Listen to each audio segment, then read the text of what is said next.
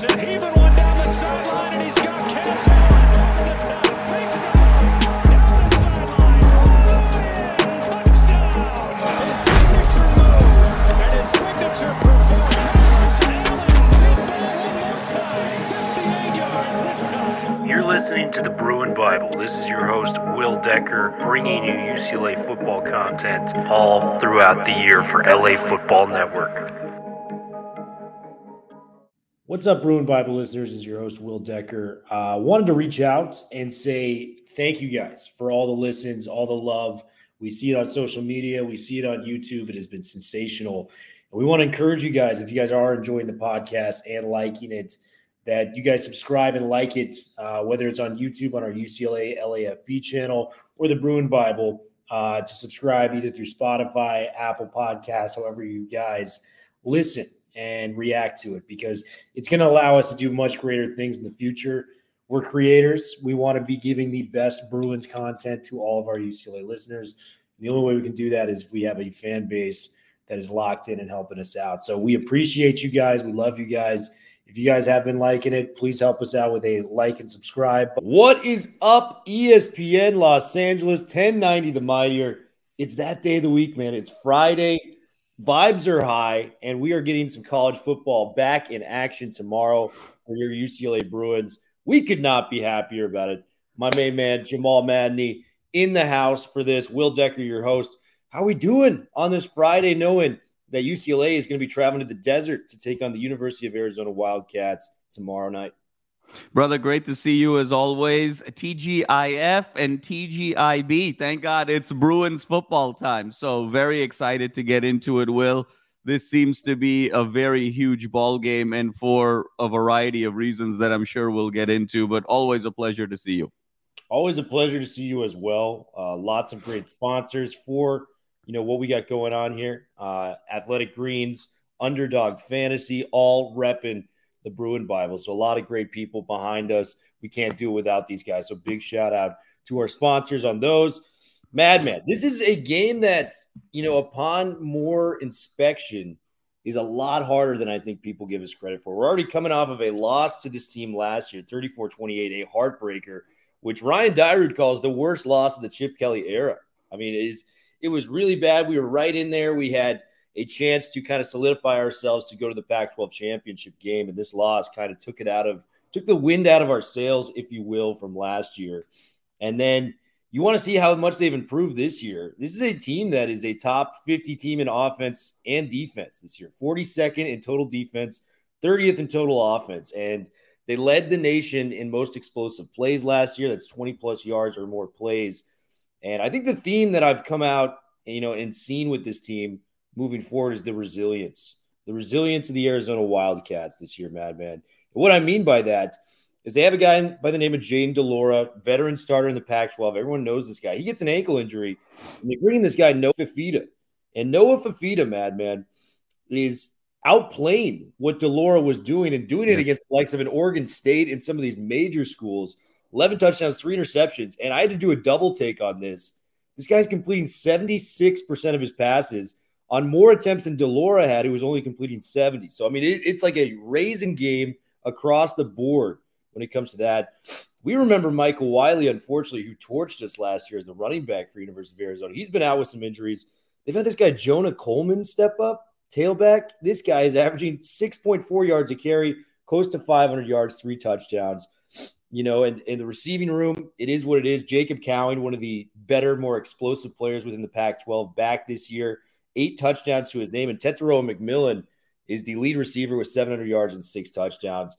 On the surface, this is a very explosive offense, and I just think this is where I want to start.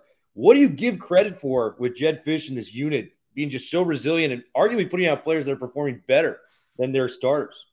Well, Will, you gave such a lovely overview there, and I want to start where you ended because I think the key name is Jed Fish. You have to recall Jed Fish. This is now year 3. He inherited a team that was 1 win a couple of years ago, and he's been able to recruit high-quality guys both on the field as well as off the field and really have Arizona football turn the corner a bit. I think that what was so fascinating, Will, about their season in many ways, it's mirrored UCLA season in terms of the ebbs and flows of the quarterback position. One crossroads for this team. They had already lost 2 games early, went at Stanford at a time when Stanford just didn't really know who they were. Delora gets hurt. They get out of that Stanford game having only won 21-20, and you're thinking this is going to be one of the worst teams in the conference walking out of that week. And then Fafita steps in, and has completely transformed this offense. They've played Washington super tough, lost only by 7. They took USC to triple overtime, probably should have won that game, barely lost. Then they beat a red-hot Washington State team, a team that the Bruins also beat, and then came and really played Oregon State at Oregon State's tempo and pace and on Oregon State's terms and came out and won, Will. So 4 consecutive ranked games. Now against UCLA, this is going to be their 5th consecutive ranked game. They're 2-2, so battle-tested, and I think resilient is the perfect word here, Will. Jed Fish is a phenomenal coach. In many ways, he opened up the book on really unraveling USC season with his strategy of rushing 3-4 and dropping back 7-8. And he's done very similar, very specialized schemes with the likes of Oregon State, as well as being able to contain a Cam Ward. So you got to expect that Jed Fish is going to come out with a really nice game plan, particularly around making Ethan Garbers more uncomfortable and making him go away from the tempo and the comfort and the rhythm of being a game manager. And then on the other side of the ball, Will, Fafita just kind of has that it factor. And he's a guy who just sort of came in, galvanized this team. You mentioned the 77% completion rate, Will. That is a function of a quarterback who is completely aligned in terms of comfort with his offense and his skill set. Skill set and offense are meshing beautifully. And second, he's getting the ball out to guys that can get very open very quickly. And you mentioned it, these 2 studs on the outside that they have in Cowing and Tetairoa McMillan. McMillan leads Arizona in receiving yards. Cowing leads Arizona in receptions and receiving touchdowns. Both of these guys have the ability to get open within 6 to 7 yards, within 18 to 20 yards, and also be able to take the top off. So UCLA's really got their hands full, and Coleman is quite the bruiser at running back as well. This is a team that is much better than the likes of a Stanford or a Washington State or a Colorado in the trenches, both on the offensive line as well as the defensive line. So this is going to be UCLA's biggest test since that Oregon State game, and moving forward, this is really an inflection point in their season, because win this game and you have all of the opportunities to get to the Pac-12 championship game, stumble here, and you start having to reset expectations. This is a massive game, Will, and I think the fact that UCLA is only a 3-point favorite against a team that's unranked speaks to that this is essentially a pick'em game. Yeah, and I mean, you want to go back to the beginning when they hired Jed Fish. It was eerily similar to what Coach Prime walked in at Colorado. This was like the worst Power 5 team before Jed Fish had gotten there, and just seeing where they're at. I mean, we lost to Oregon State. They, severely outplayed them in the last game. Fafita, 3 touchdowns, outplayed a DJU in that game, which I thought was incredibly impressive. And it's just the total – the total rebuild. It's one thing to have a good offense, but to align it with a good defense at the same time, that is purely coaching right there. And, it comes down to what we've been able to see with them in the trenches, like you mentioned. They're 30th in the nation in tackles for a loss. When you combine that with a top, 35-40 total offense, that's an explosive team that can really win some games that they shouldn't win. And we've seen it with the USC game going to triple overtime, like you mentioned, Oregon State, Washington State. But I want to ask you this, man.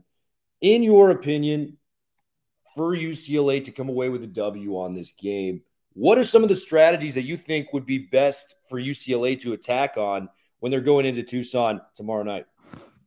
Will, I think number one is they have to be exceptionally mindful of protecting the football. This is going to be a game where they're not going to be able to get away playing the way they played at home against Colorado when they knew they really owned the line of scrimmage and turnovers weren't going to matter. This is a game where at Tucson, it's a rabid crowd. It's a tough environment. The last thing you want to do is spot a team 7 to 10 points and have to play from behind. Because the one thing we have yet to see from this UCLA offense with Ethan Garbers is how they can respond coming from behind.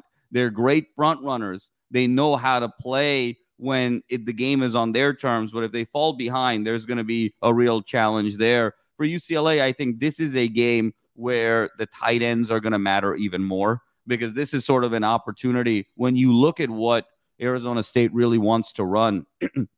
Fish has done a masterful job of confusing opposing quarterbacks with dropping guys back and narrowing the passing lanes. And so he confused Caleb Williams with that, DJU with that, Cam Ward with that. And oftentimes what happens is when a quarterback cannot find those passing lanes, and even though he or she has time to sort of look and assess, you're sort of in a situation where you either have to throw the ball away or you start scrambling, and then those linebackers peel off, the safeties will peel off, and they'll contain. And so they're really taking advantage of quarterbacks not really sort of having the discipline to sort of dink and dunk it down the field. In this particular game, I think there's going to be a lot of crowding around Loya, around J. Michael Sturdivant. So the likes of a Carson Ryan, the likes of a Matavao are really going to sort of emerge in that sweet spot beyond the linebackers and before the secondary. So I think there's a real opportunity to go there. And then UCLA has to do what they normally do, and that is run the ball with Steele and then open that up for Harden and Jones. So UCLA is UCLA. It is their identity that has brought them to this point, Will. So I wouldn't necessarily change who they are for this game. I wouldn't change their identity, but I would really lock in on the execution, protecting the ball, making sure you stay in front of the chains to limit the penalties, and then finding those tight ends in those gaps in the middle of the field, because that's the one area where the Fish defense is a little soft. They want to bait you into running, so then the backers and the safeties can crash into the box the moment there's a handoff, and they want to bait you into sort of throwing the ball down the field where they have a lot of crowd. Where there's a little bit of susceptibility is in that middle part of their defense, but that requires a lot of touch, that requires a lot of patience, that requires a lot of intelligence, and over the course of the snaps in a game, you're counting on a quarterback making a few mistakes to not be able to exploit that. So Garbers is going to have to be very mindful of really looking for his tight ends in the middle of the field. Yeah, and I mean, that's a point we touched upon in the last week's episode. Going in to the Colorado game, we needed Matavo to really step up for us then. He got a touchdown right over the middle, 26 yards on that first drive of the second half. Carson Ryan made some big plays. It just doesn't seem like the ball's going to them enough, and I like the Garbers method of peppering it around. We have the number 1 and 2 graded PFF tight ends within the Pac-12. Feed these guys the rock. It's that simple. They're good. They create a mismatch. You got to give them the ball. A guy that I've been very disappointed in the last few weeks, just maybe it's play calling, maybe it's some other stuff. J. Michael Sturdivant, man, we were so high on this guy coming out of spring ball. We saw the early flashes. The Coastal game obviously stands out. A couple things he was able to do, against even Utah in that game where we lost 14-7. J. Mike, how do we get this guy back in the offense? Because, man, we could really use a deep threat for this game, and there's nobody better on this team suited for that than J. Michael Sturdivant. No doubt, Will, and I think you said it really well, and I think the disappointment has sort of stemmed earlier in the season, I think, from offensive line play, as we talked about, Will, and now I think as we've transitioned to Garbers just plays a lot more within himself, and he's very comfortable in kind of check down and middle of the field land, and I think Sturdivant is getting lost from a target's perspective. I think what you want to do in this particular game is you want to line up J. Mike to the outside, because what Fish likes to do is he wants to force everything kind of in the middle of the field. He's forcing kind of inside slants on the receivers to be able to crowd things. And I think what you want to do is you want to line up J. Mike to the outside, and you want to start running some streaks and just some back shoulder jump balls. Just let him be sort of a one-on-one athlete. The moment he's got to sort of go into crossing lanes or inside routes, now you're sort of playing into Fish's game in that zone. And now there's multiple guys covering J. Mike, and he can get lost from a target standpoint. So I just kind of line him up to the outside and feed him a couple back shoulder balls, a couple jump balls against some of the smaller Arizona corners, And I think that will sort of open some things up, because I think straining that defense to go wide then sort of opens up the middle of the field where Loya gets more involved, where the tight ends get more involved, where you get Keegan Jones going on the wheel route. So I think this is usually you sort of pound the middle to open up the outside. I think in this particular game, you start with the outside to then soften the middle to then be able to get the core of your playmakers involved. Yeah, I think those are great suggestions on how to get Sturdivant back in the mix, get these tight ends back in the mix. We know what we got in Loya at this point. I mean, 7 catches, 111 yards last week. He was outstanding as the slot wideout. But I'm with you, man. Let's get some more Keegan Jones going. And thinking of Keegan Jones, it brought up one of the all-time Bruin performances within this game, the University of Arizona against UCLA. What about Miles Jack, man, in 2013? True freshman, First onto the college football scene as a two-way stud, 6 carries, 120 yards, and a touchdown that game, 8 tackles, 2 pass breakups, and a tackle for a loss. I mean, this guy was all over the field, and I mean, we saw something that is very rare, the true dual-threat player within college football, Miles Jack, back in the day. Do you remember where you were when the Miles Jack game happened? What were your initial impressions? Will, I love that you asked me the question because I was there. And I remember being there. Yeah.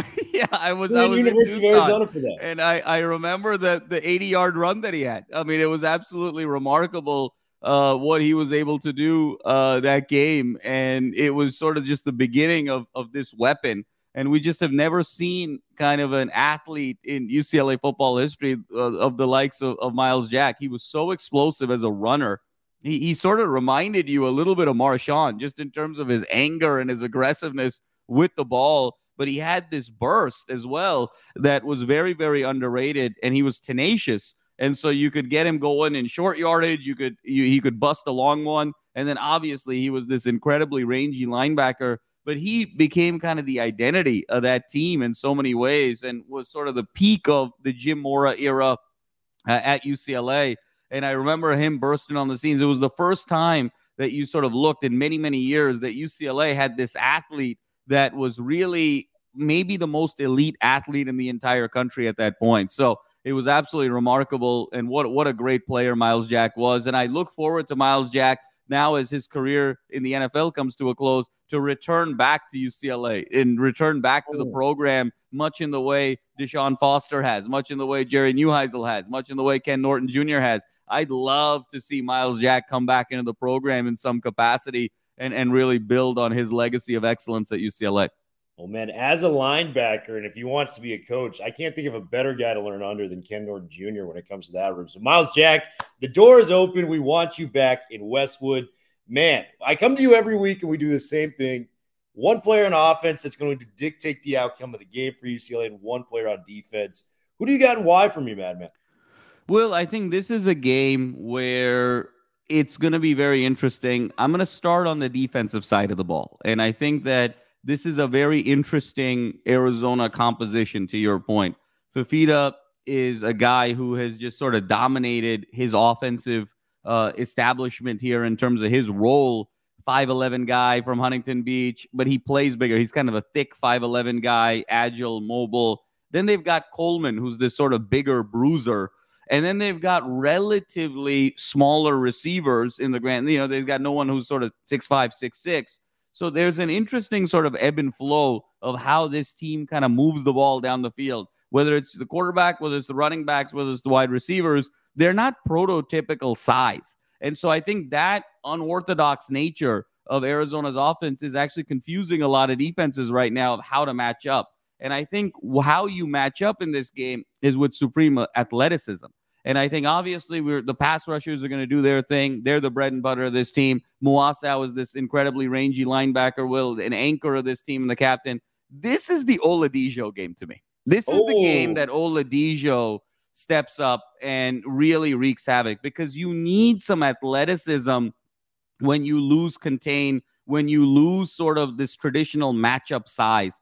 And Oladipo's ability with his speed, with his wingspan, with, his ability to go horizontal or vertically, this game to me is the Oladipo game. And we saw flashes of it, Will, with San Diego State. Haven't seen a ton of it. He's had moments, right? The interceptions, fumble recoveries, things of that nature. But this is a game where I see him putting it all together in a very significant way on the road. And then offensively, Will, obviously, Garbers will be Garbers. We've talked about the tight ends. I'm going to kind of go back to what you said earlier. You have to sort of have J. Michael Sturdivant appear at some point. It can't be a situation where he has these games from now until the end of the season. I really think, that middle of the field is going to be really important for Garbers to kind of drop some balls in. And then I think finding J. Mike on the outside is going to be really critical. And I think it's a J. Mike, Keegan Jones kind of game there in that regard. Keegan Jones or J. Mike, one of those two guys is going to bust a big play third quarter of this game that's really going to create some separation one way or the other.